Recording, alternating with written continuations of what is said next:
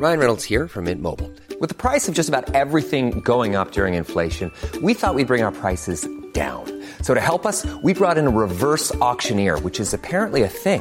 Mint Mobile Unlimited Premium Wireless. How to get 30, 30, bit to get 30, bit to get 20, 20, 20, bit to get 20, 20, bit to get 15, 15, 15, 15, just $15 a month? Sold! Give it a try at mintmobile.com/switch. $45 up front for 3 months plus taxes and fees. Promo rate for new customers for limited time. Unlimited more than 40 gigabytes per month. Slows full terms at mintmobile.com. The Paris Agreement is an international climate change treaty signed around this time last year by 192 countries, and it aims to mitigate man-made global warming. It kicks in from this week, but will the targets it sets out be sufficient? Over half of the Arctic sea ice has so far been lost in the last 40 years, and we may yet see the rest of it go too. That's according to a new study from the Max Planck Institute for Metrology in Hamburg. Kerstin Gottfried spoke to the study's author, Dirk Notz. The numbers we got were quite striking in that for every ton of CO2 that a person emits anywhere on this planet, 3 square meters of summer sea ice in the Arctic disappear. And this 1 ton is, for example, emitted if you drive your car for 2,000 miles or so, if you fly from London to New York and back. And so emitting this 1 ton, wherever you do it, however you do it, always will melt 3 square meters of Arctic sea ice.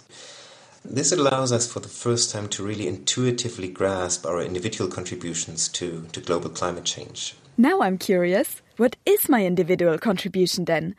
I went and calculated my carbon footprint and I was shocked. 20 tons per year.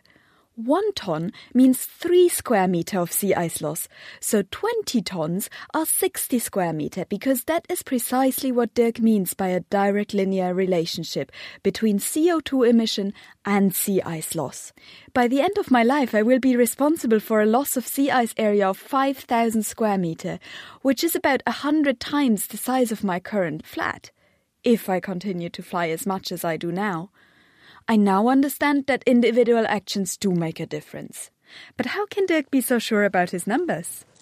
So we started with a very simple correlation analysis. We simply checked how much CO2 humans have emitted in the past and how sea ice has evolved in the past. And simply plotting these 2 measures against each other gave a very, very linear relationship in the observations. And we found also a very linear relationship in all the model simulations from climate models that we looked at. And that makes us very convinced that this linear relationship really is robust and also allows us to, for example, infer the future evolution of Arctic sea ice directly from the observational record. If we continue to emit CO2 as we do now, by when would you expect sea ice to be gone completely in the summer? Well, if we keep emitting CO2 as we do now, then our study suggests that within the next 2 to 3 decades, the Arctic sea ice will be gone throughout summer. It always feels very strange to show pictures of the sea ice to my kids, knowing that once they are my age, all that might be gone. So why is it so important to have ice in the Arctic in the summer? Well, it depends on who you are. If you're a polar bear, it's basically your home that is disappearing there. From a climate perspective, the Arctic sea ice is a very important contributor of keeping the northern hemisphere cool, in that it acts like a very big sunlight mirror. So most of the sunlight that hits the Arctic during summer is simply reflected by the ice cover. And if this ice cover continues to shrink, more and more of the sunlight will be absorbed by the ocean, and that then contributes to a very strongly amplified warming at very high latitudes in the Arctic, which then has consequences also in mid-latitudes. There are a number of studies out there now which suggest that because of the weakening of the jet stream as the sea ice retreats, we might observe more extreme weather events, for example, in Central Europe, in the US and Canada, throughout Russia, simply because the sea ice in the Arctic is disappearing. There are consequences for shipping, of course. With the retreat of the ice cover, it might be possible to use shipping routes through the Arctic that are blocked by sea ice today. And so there are really a lot of consequences for all sorts of players that are all related to this disappearance of a very, very beautiful landscape up there. Is the Paris Agreement sufficient? Could we preserve the sea ice in the Arctic if we manage to limit the increase of temperature to 2 degrees? I mean, the Paris Agreement will be effective this week. Yes, the Paris Agreement calls for a 2-degree global warming target, but also calls for the possibility of trying to reach a 1.5-degree global warming target.